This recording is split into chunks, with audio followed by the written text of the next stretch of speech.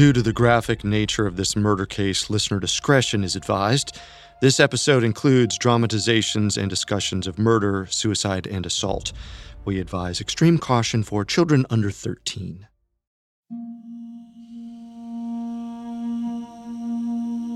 The night of February 16th, 1929, was cool and cloudy.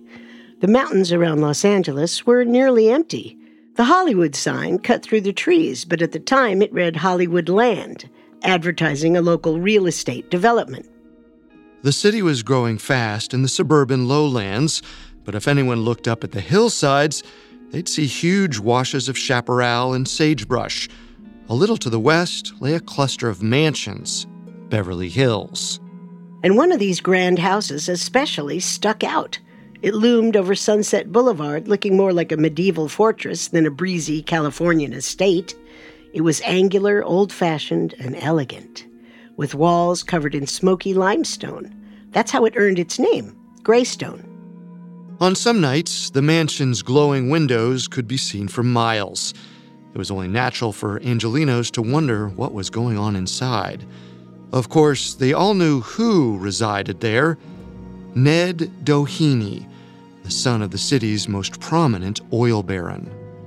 But hardly anyone could imagine how someone like that lived, and no one who glanced up at Greystone that night would have guessed that Ned Doheny was dead.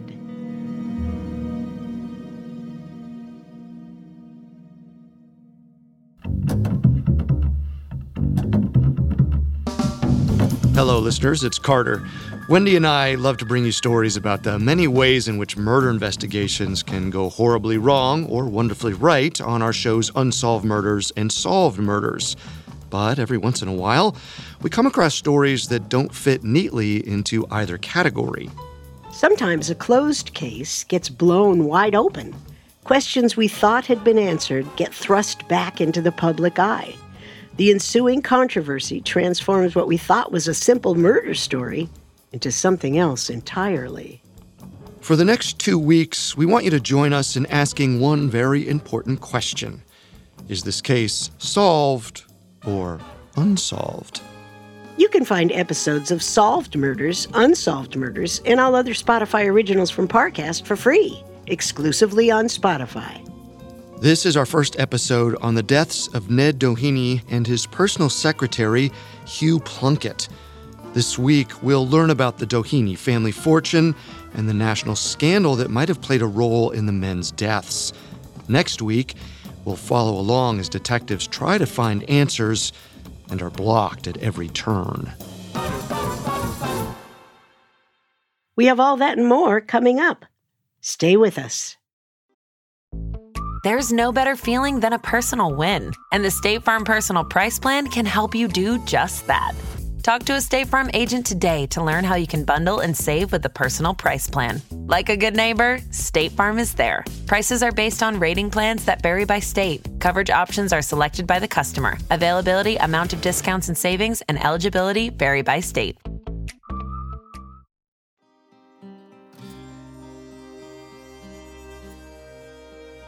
Ned Doheny lived his entire life in the shadow of his father, Edward.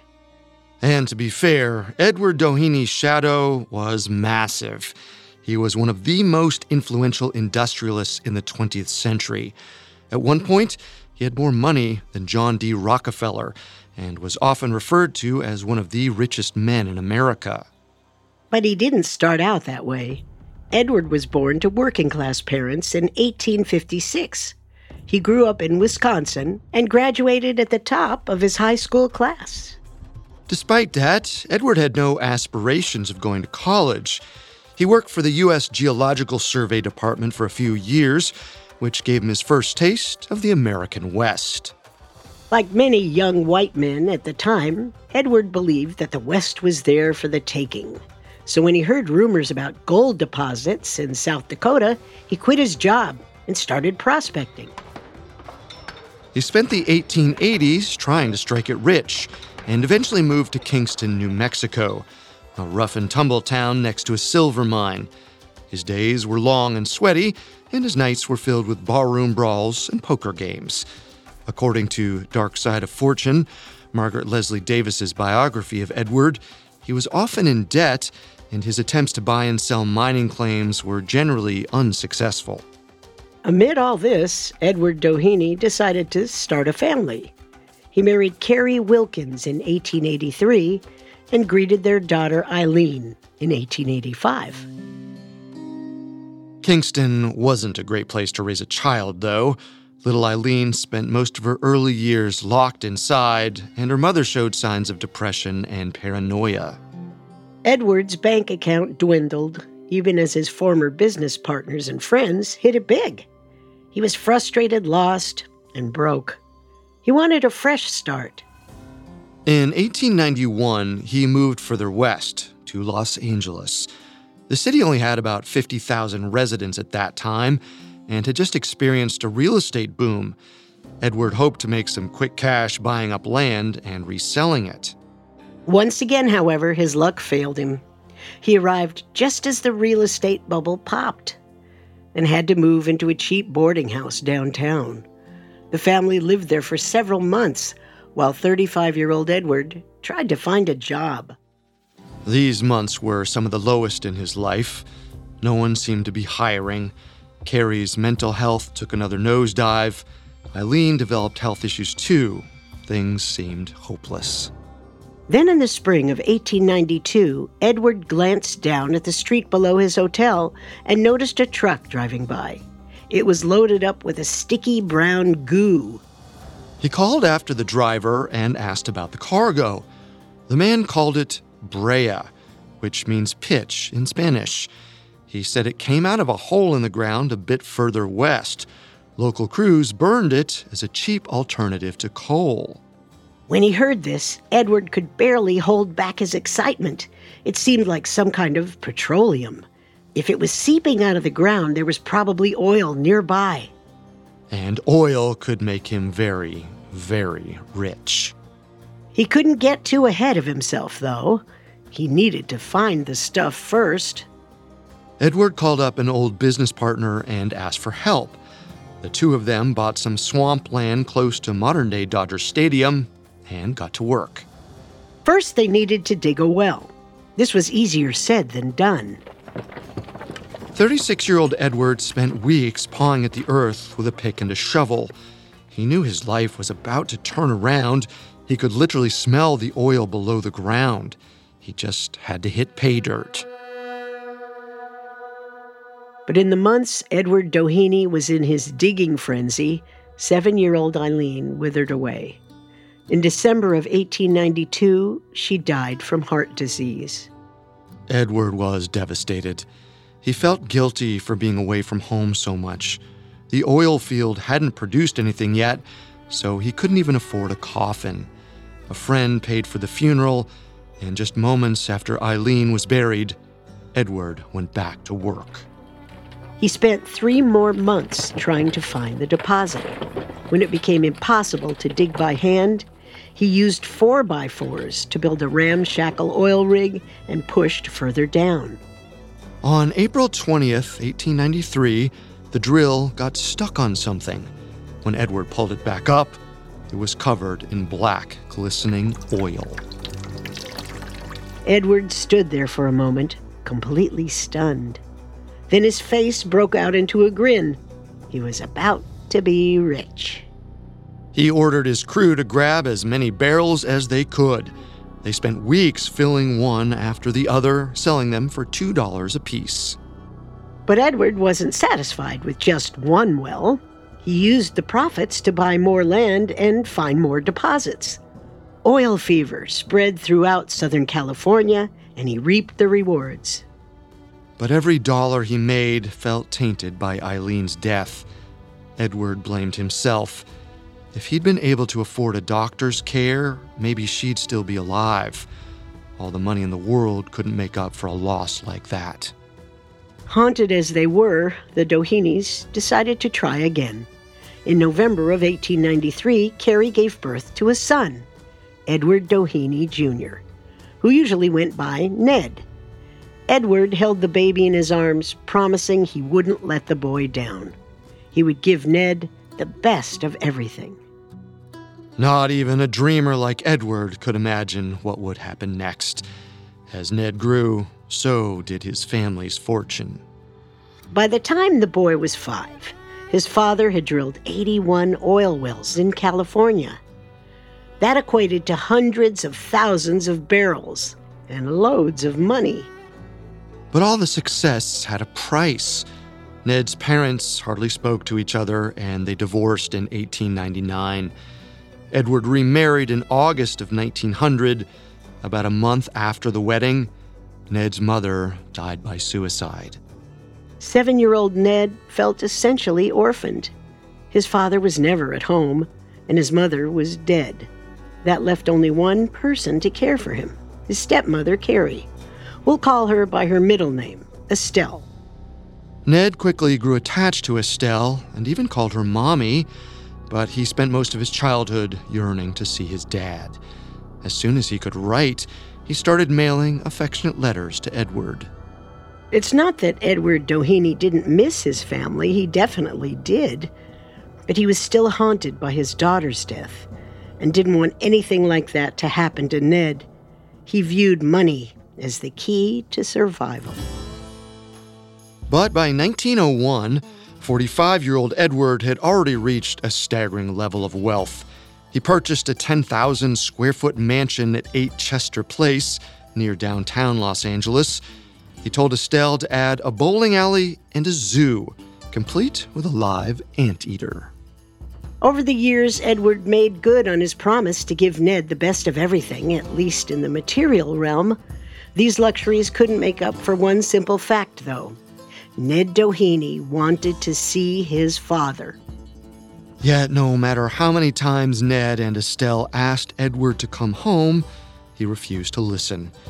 The oil business was booming, and the family's fortune ballooned alongside it. In the first decade of the 20th century, the Model T automobile was invented, and thousands of Americans bought it as their first car. Those cars needed gas, and tycoons like Edward Doheny were more than ready to sell it to them. By 1910, his company found new massive wells near Tampico, Mexico. One of them produced up to 70,000 barrels of oil every day. It gushed out of the ground so fast that workers had to burn thousands of barrels just to maintain storage space. Edward built a pipeline to the port of Tampico and flooded the North American market with high-quality Mexican product. He was a bona fide oil baron now. In Margaret Leslie David's biography of Edward, she cited one estimate of his wealth at this point. He may have been taking in at least $10 million every year and had potentially accrued up to $75 million total. Still, Edward knew he couldn't run this company forever. Though he was in good health, he was getting on in age, and the oil business didn't seem like it was slowing down. He needed to start training a successor, and his son was the obvious choice. By 1912, Ned had become a confident teenager. He wasn't exactly studious, but paid close attention to his father's business and seemed intent on taking over one day. After graduating from high school in Los Angeles, he and his private chauffeur drove north to Stanford University. But he didn't stay in Palo Alto for very long. Ned dropped out after a single semester. Edward was not happy with this choice. He never had the opportunity to get a college education, and now his son seemed to be turning up his nose at it. Ned had to get a degree if he wanted any part of the Doheny fortune. But Ned may have just wanted to be closer to home. He was still dating his high school sweetheart, Lucy Smith, and intended to make her his wife. It's possible he just couldn't bear the separation. 19-year-old Ned eventually agreed to finish his schooling at the University of Southern California. The campus was close to 8 Chester Place, where he'd grown up. It seemed like the perfect compromise. Ned could continue his studies and his relationship with Lucy. The two of them were married about halfway through his schooling in the summer of 1914. It was a predictably over-the-top wedding, complete with a dress from Paris and massive floral arrangements. Ned and Lucy were already popular socialites in Los Angeles, but the wedding cemented their status in the city's upper crust.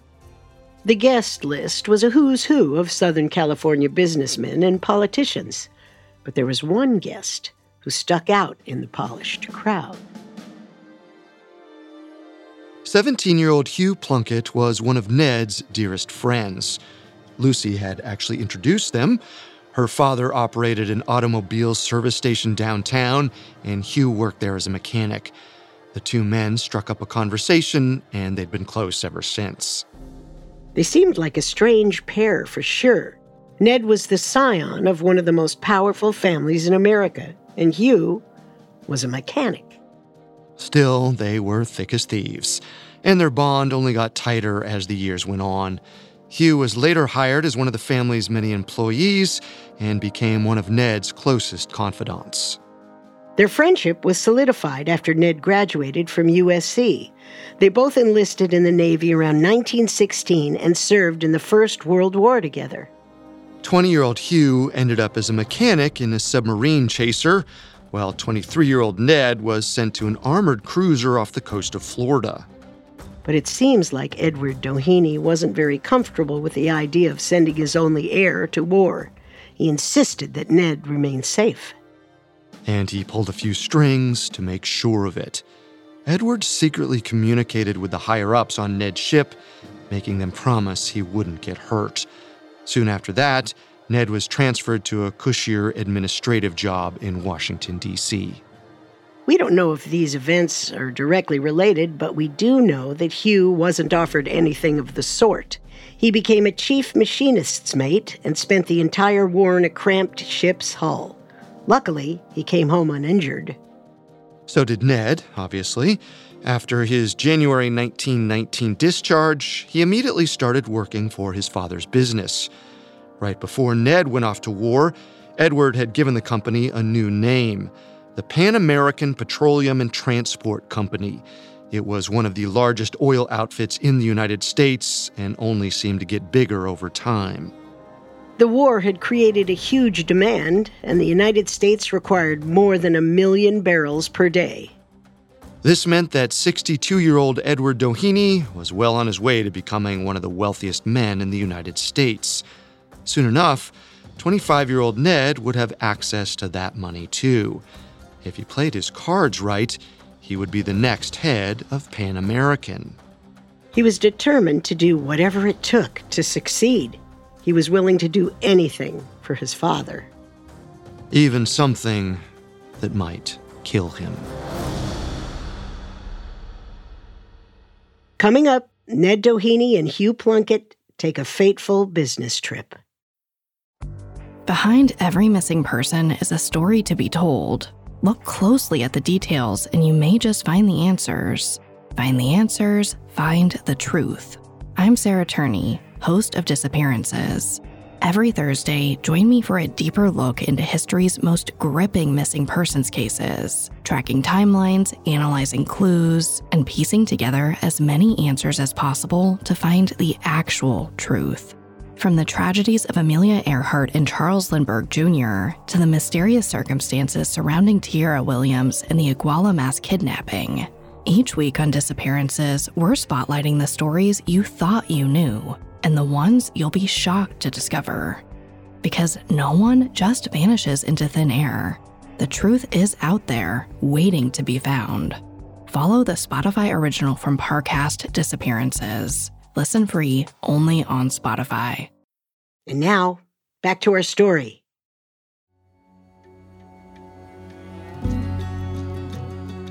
By 1921, Ned Doheny had come into his own. He'd been a junior executive at his father's company for more than 2 years and had amassed a tremendous personal fortune. He and his wife Lucy bought a mansion for their growing family down the road from 8 Chester Place. The handsome 27-year-old's comings and goings were meticulously covered in the society pages of Los Angeles newspapers. He spent a lot of time on the road, making deals and checking in on partners, and wherever he went, Hugh Plunkett came along too. The 25-year-old had risen in rank from family mechanic to personal secretary. He was fiercely loyal to Ned and rarely left his side. In November of that year, the two men left Los Angeles on one of their many business trips. They were headed for the East Coast to meet with one of Edward Doheny's oldest friends, a politician named Albert Bacon Fall. Ned's father had actually met Fall during his rough-and-tumble prospecting days in New Mexico. They played poker together in some of Kingston's rowdiest saloons. After both men moved out of the mining business, they probably assumed their paths would never cross again. But while Edward was making his fortune in California, Fall was climbing up the political ladder in New Mexico. Fall eventually became a Republican U.S. senator and reconnected with Edward due to their shared views on foreign policy, particularly when it came to the fraught relationship between the United States and Mexico. At the time, Mexico was in the midst of a revolution, and President Woodrow Wilson refused to intervene. The instability in the country was a clear threat to Edward Doheny's empire. He personally urged the president to align himself with one of the warring factions. When that didn't work, he testified in a series of Senate hearings about the issue at the personal request of Albert Bacon Fall.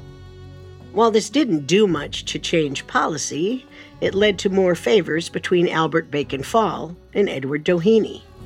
This relationship became particularly important in 1921 when Fall became Secretary of the Interior under President Warren G. Harding.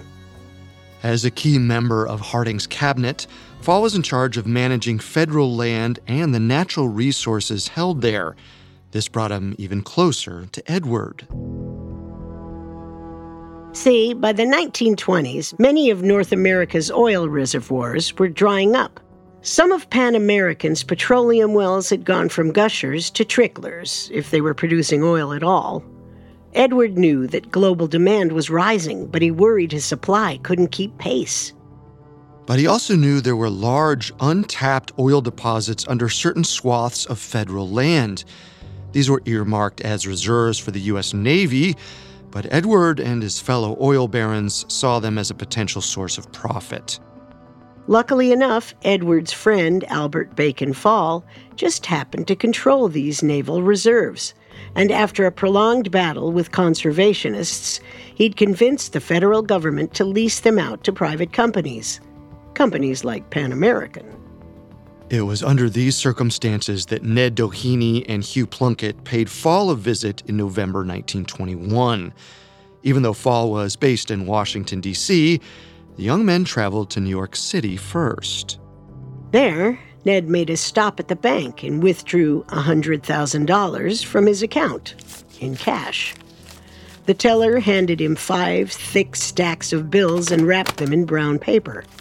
He probably knew better than to ask what it was for. Ned tucked the money into his bag. He boarded a train for D.C. soon after, with Hugh right by his side. When they arrived in Washington, the two men made a beeline for Albert Bacon Fall's suite at the Wardman Park Hotel. They handed over the cash and watched as Fall counted it on the kitchen table. A few hours later, they headed back to New York. In later years, both Albert Bacon Fall and Edward Doheny would claim that this money was a personal loan between friends. Fall even gave Ned a promissory note, which shows he intended to pay the money back. But there are some other factors to consider, like the fact that Fall never actually fulfilled this promise, or that he gave Edward Doheny the lease to 2 of the naval reserves just a few months later.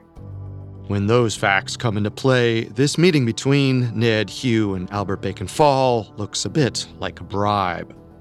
They might have gotten away with it, though, if Fall didn't lease another one of the naval reserves to a different oilman named Harry Sinclair. While Pan American got access to the land in California, Sinclair's company was allowed to drill on a piece of land that's now considered infamous. Teapot Dome, Wyoming. Both companies were given exclusive rights to these reserves in April of 1922.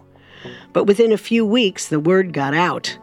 People started questioning how these oil tycoons secured the land and why other companies weren't given the opportunity to submit competitive bids. Before long, the Senate launched a formal inquiry into Teapot Dome, as well as Edward Doheny's California leases in Elk Hills and Buena Vista. The whole thing seemed to stink of corruption, and it looked like Albert Bacon Fall was at the center of it. Fall denied any wrongdoing, but he resigned in March of 1923. In the eyes of investigators, this seemed like a tacit admission of guilt. It only gave them more reason to look into his deals with Edward Doheny and Harry Sinclair. In August of 1923, the Senate inquisitors found evidence that at least Sinclair had bribed Fall. According to a reporter in New Mexico, Fall was deep in debt with 10 years in unpaid property taxes when Sinclair paid him a visit in the winter of 1921.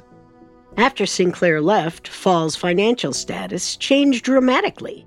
He paid the back taxes on his ranch, bought another piece of land, and spent at least $40,000 on home improvements. Clearly, he'd gotten a windfall of cash while Harry Sinclair was staying with him. They couldn't confirm if Sinclair actually gave him the money, but the correlation seemed suspicious. The Senate hearings officially opened on October 23, 1923. They mostly focused on Harry Sinclair's alleged bribery. At first, Albert Bacon Fall denied the allegations. He claimed there was a bidding process on the naval reserves, but it was kept secret as a matter of national security. 67-year-old Edward Doheny echoed that sentiment when he was called to the stand in December. He claimed that he'd taken the Elk Hills lease to support his country. At this point, the Senate committee didn't know about the $100,000 that Ned Doheny gave Albert Bacon Fall, but that would soon change. On December 26, 1923, Fall submitted a written statement that tried to explain where he'd gotten the sudden influx of cash. The former Secretary of the Interior claimed that he never took any money from Edward or Sinclair. He said he'd gotten a $100,000 loan from someone named Ned McLean. Ned McLean was a real person. He actually owned and operated the Washington Post at the time. But as soon as the investigators looked into this story, they smelled a rat. At first, McLean confirmed that he gave $100,000 to Albert Bacon Fall in the fall of 1921. But when he was questioned again, he said that Fall never cashed the checks. McLean said that Fall actually returned them because he'd received $100,000 from someone else. The investigators weren't sure who this person was, but they had some guesses. While there isn't much information available about the inner workings of the Doheny family at this point, we can guess they were getting pretty nervous. It seemed like only a matter of time before the committee found out about Ned and Hugh's trip to D.C. When Edward was called to testify again in January of 1924, he did his best to get ahead of the allegations. He copped to giving Albert Bacon Fall the $100,000 and said that he asked his son to deliver it in cash. According to him, it had nothing to do with his business affairs. He'd been friends with Fall for years and wanted to help him purchase some land next to his ranch. This was a personal loan, nothing more. The Senate investigators didn't seem to quite buy the story. The transaction looked awfully secretive for something so innocent. Edward tried to swat this question away by reminding the committee of his wealth. He said that $100,000 was pocket change to him. Even though the loan looks huge to the average person, it was the equivalent of loaning a friend $25 to cover their dinner. He also admitted that there wasn't any official documentation of the loan.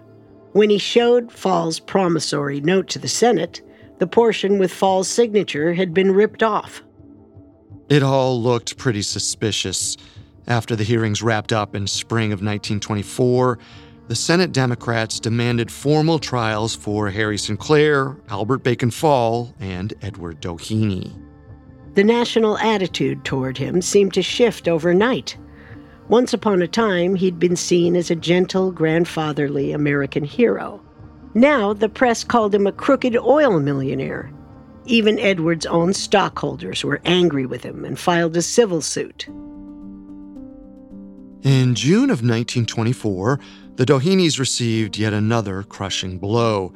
The federal government indicted Edward on charges of bribery and conspiracy, which was expected, but they also indicted Ned. Ned was nearly 31 years old at that point. Though he'd played a major role in the alleged bribe, he'd mostly been able to stay out of the Teapot Dome scandal. He was Edward's golden child and the future of Pan American Petroleum, so it makes sense that his father tried to shield him from harm. Now, Ned's luck had run out. He was charged with bribery, which carried a minimum sentence of 15 years. The young oil executive was forced to contemplate living behind bars. But he couldn't have known his life would be cut short before he even set foot in the courtroom. Coming up, the pressure builds within the Doheny family, and someone finally snaps. Now back to the story. Ned Doheny spent his entire life in the lap of luxury. But in the summer of 1924, he started to worry it could all slip away. Word of his federal indictment got out quickly, and the 31-year-old became the target of gossip and speculation. Many of his fellow socialites turned on him. Even his alma mater, the University of Southern California, almost removed him from the board of trustees. He did his best to ride out the scandal, hoping it would die down soon enough. He presented a strong face to the world and doted on his children. Only one person probably saw the full extent of his anxiety: his private secretary, Hugh Plunkett. But Hugh couldn't help him much, because he was crumbling under the pressure too. The 27-year-old former mechanic hadn't been indicted in the federal case, but he probably thought it was only a matter of time. After all, only 3 people were in the room at the Wardman Park Hotel when Ned handed over the cash. He was one of them. Even if Hugh didn't get charged with anything, he knew he'd be called to testify in one of the upcoming trials. That presented a serious dilemma. If he told the truth, he could endanger his best friend and employer, Ned Doheny. If he lied to protect Ned, he could be held in contempt of court. Hugh had already given up a lot for the Doheny family. He'd been married in 1915, but hardly ever saw his wife and preferred to spend time on the road with Ned. Despite his devotion, Hugh probably knew he was somewhat disposable. He didn't have the resources to build out a legal team, and he could be thrown under the bus at any time. Ned cared about him deeply, but he might care about the family fortune more. Hugh had to move carefully and show his loyalty however he could, even if it meant burning himself out.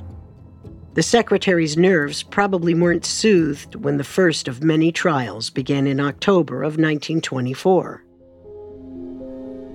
To be clear, this proceeding didn't have anything to do with the federal indictments. It was a civil suit from the government that aimed to get rid of the Elk Hills lease, but it would set the tone for the criminal trials looming on the horizon. Edward's lawyers spent 10 days in the courthouse.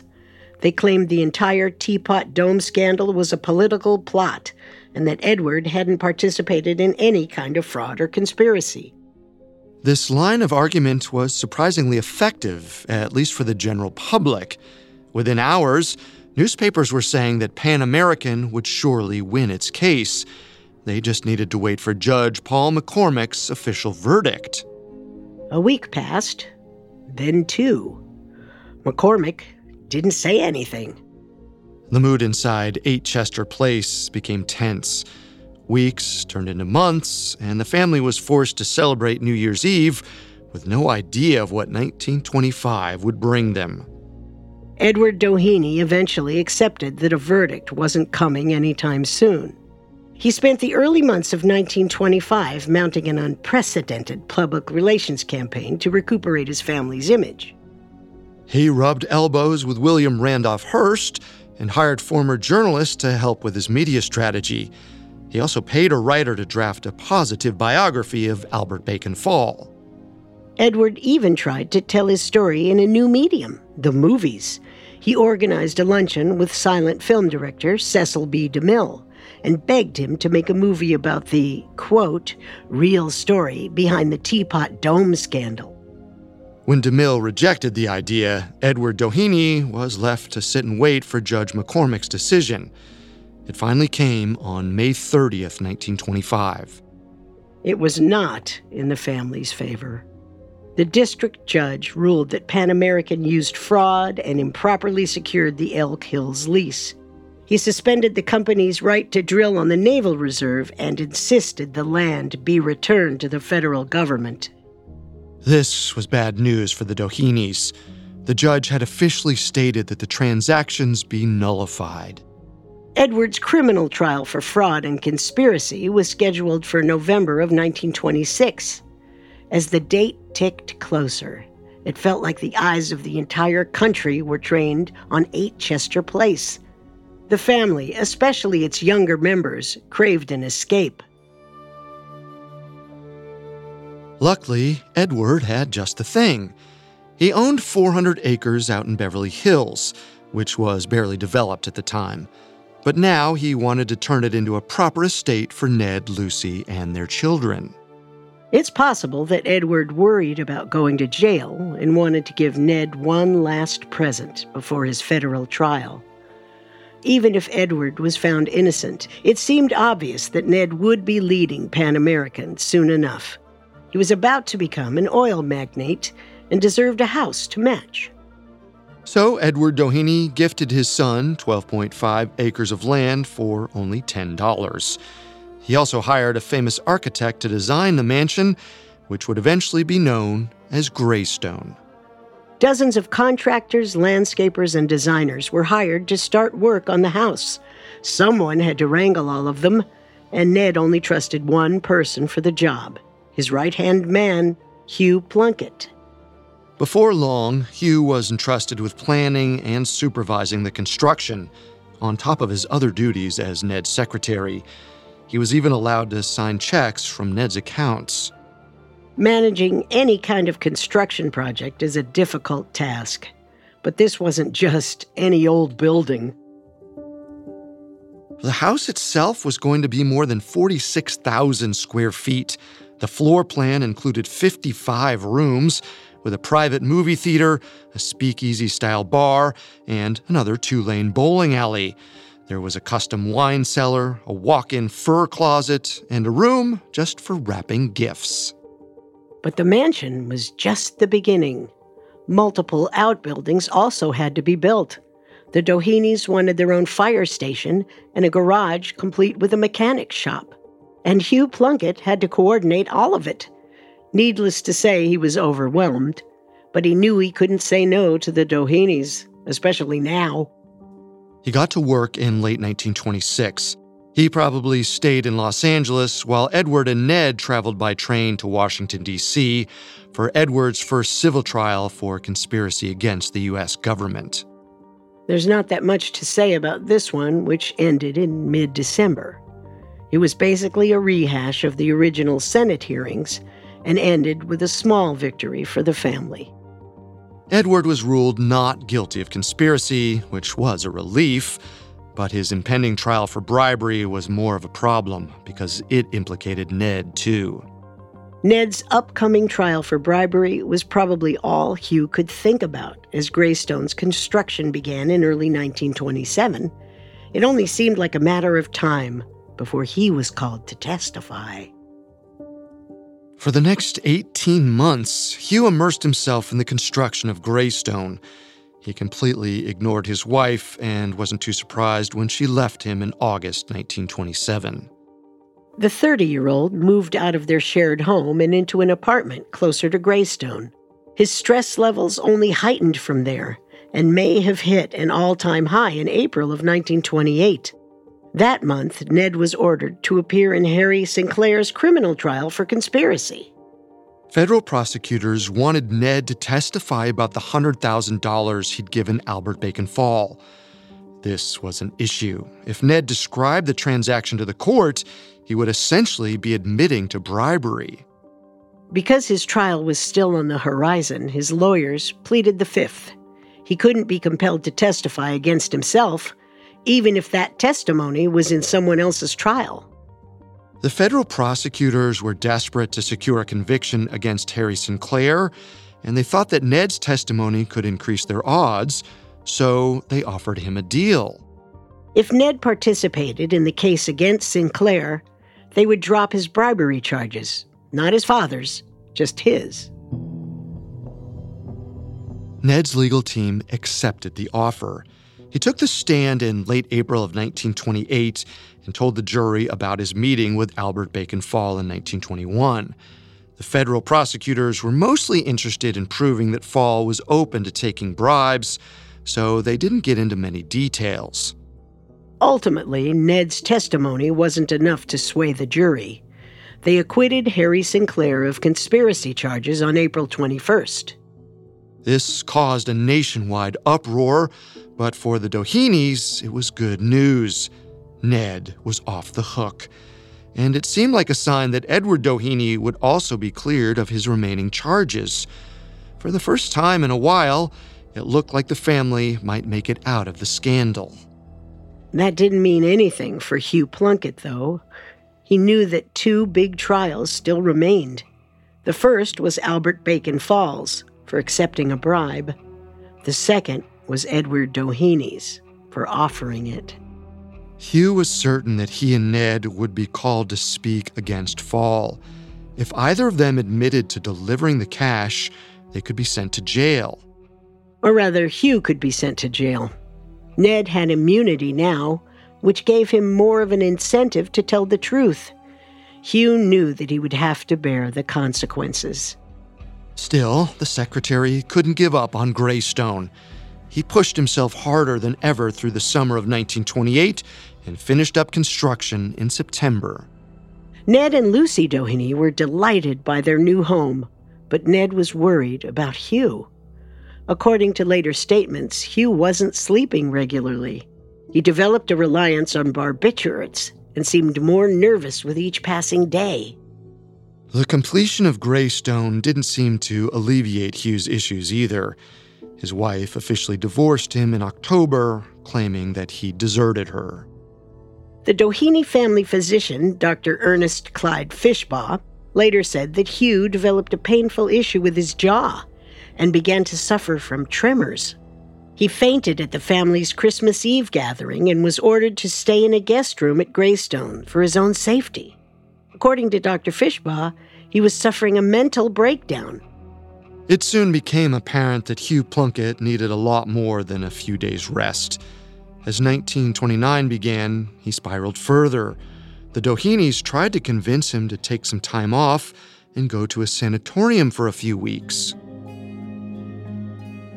Hugh resisted this idea at first, but in February of 1929, he seemed to change his tune. Records indicate he bought new clothes and got his car serviced on February 2nd. His roommate later remembered Hugh saying he'd be out of town soon. He claimed he was planning an extended vacation, but it definitely could have been a hospital stay. A few weeks later, Hugh got cold feet. He had a long meeting with Ned, Lucy, and Dr. Fishbaugh on the afternoon of February 16th, 1929. When the doctor brought up the sanatorium, Hugh stormed out of the room and drove home to his apartment. Several hours passed. Ned and Lucy Doheny worried about Hugh.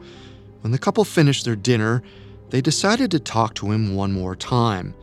He was Ned's closest friend, and he needed help.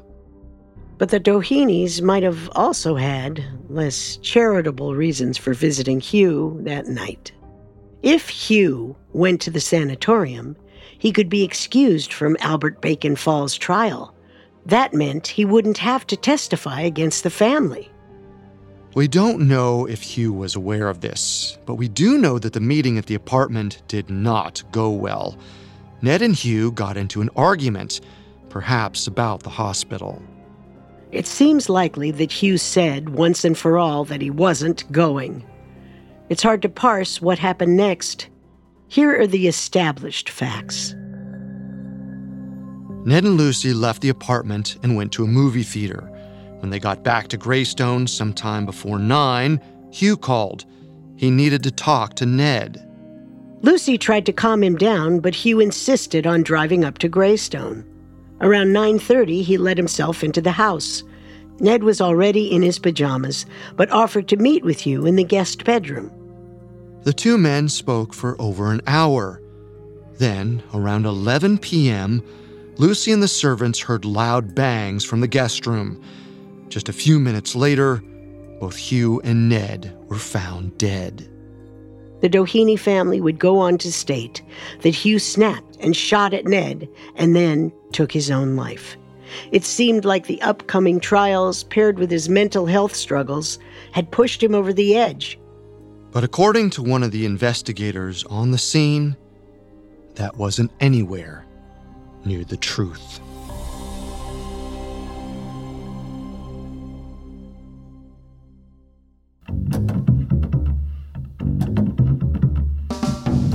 Thanks again for tuning into our Solved or Unsolved crossover special.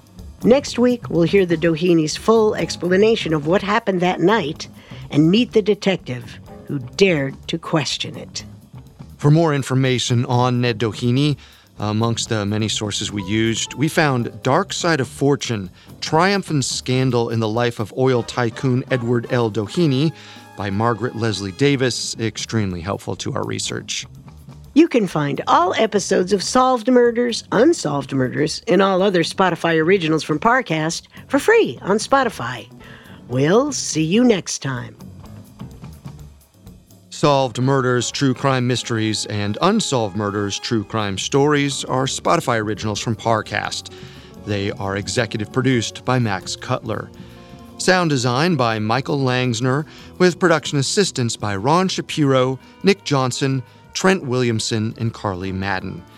This episode was written by Kylie Harrington, edited by Maggie Admire and Tara Wells, fact-checked by Lori Siegel, researched by Mickey Taylor, and produced by Freddie Beckley. It stars Wendy McKenzie and Carter Roy.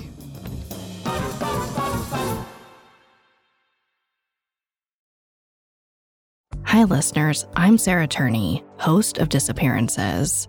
In 2020, I used social media to help bring justice to my sister Alyssa's nearly 2 decades-long disappearance.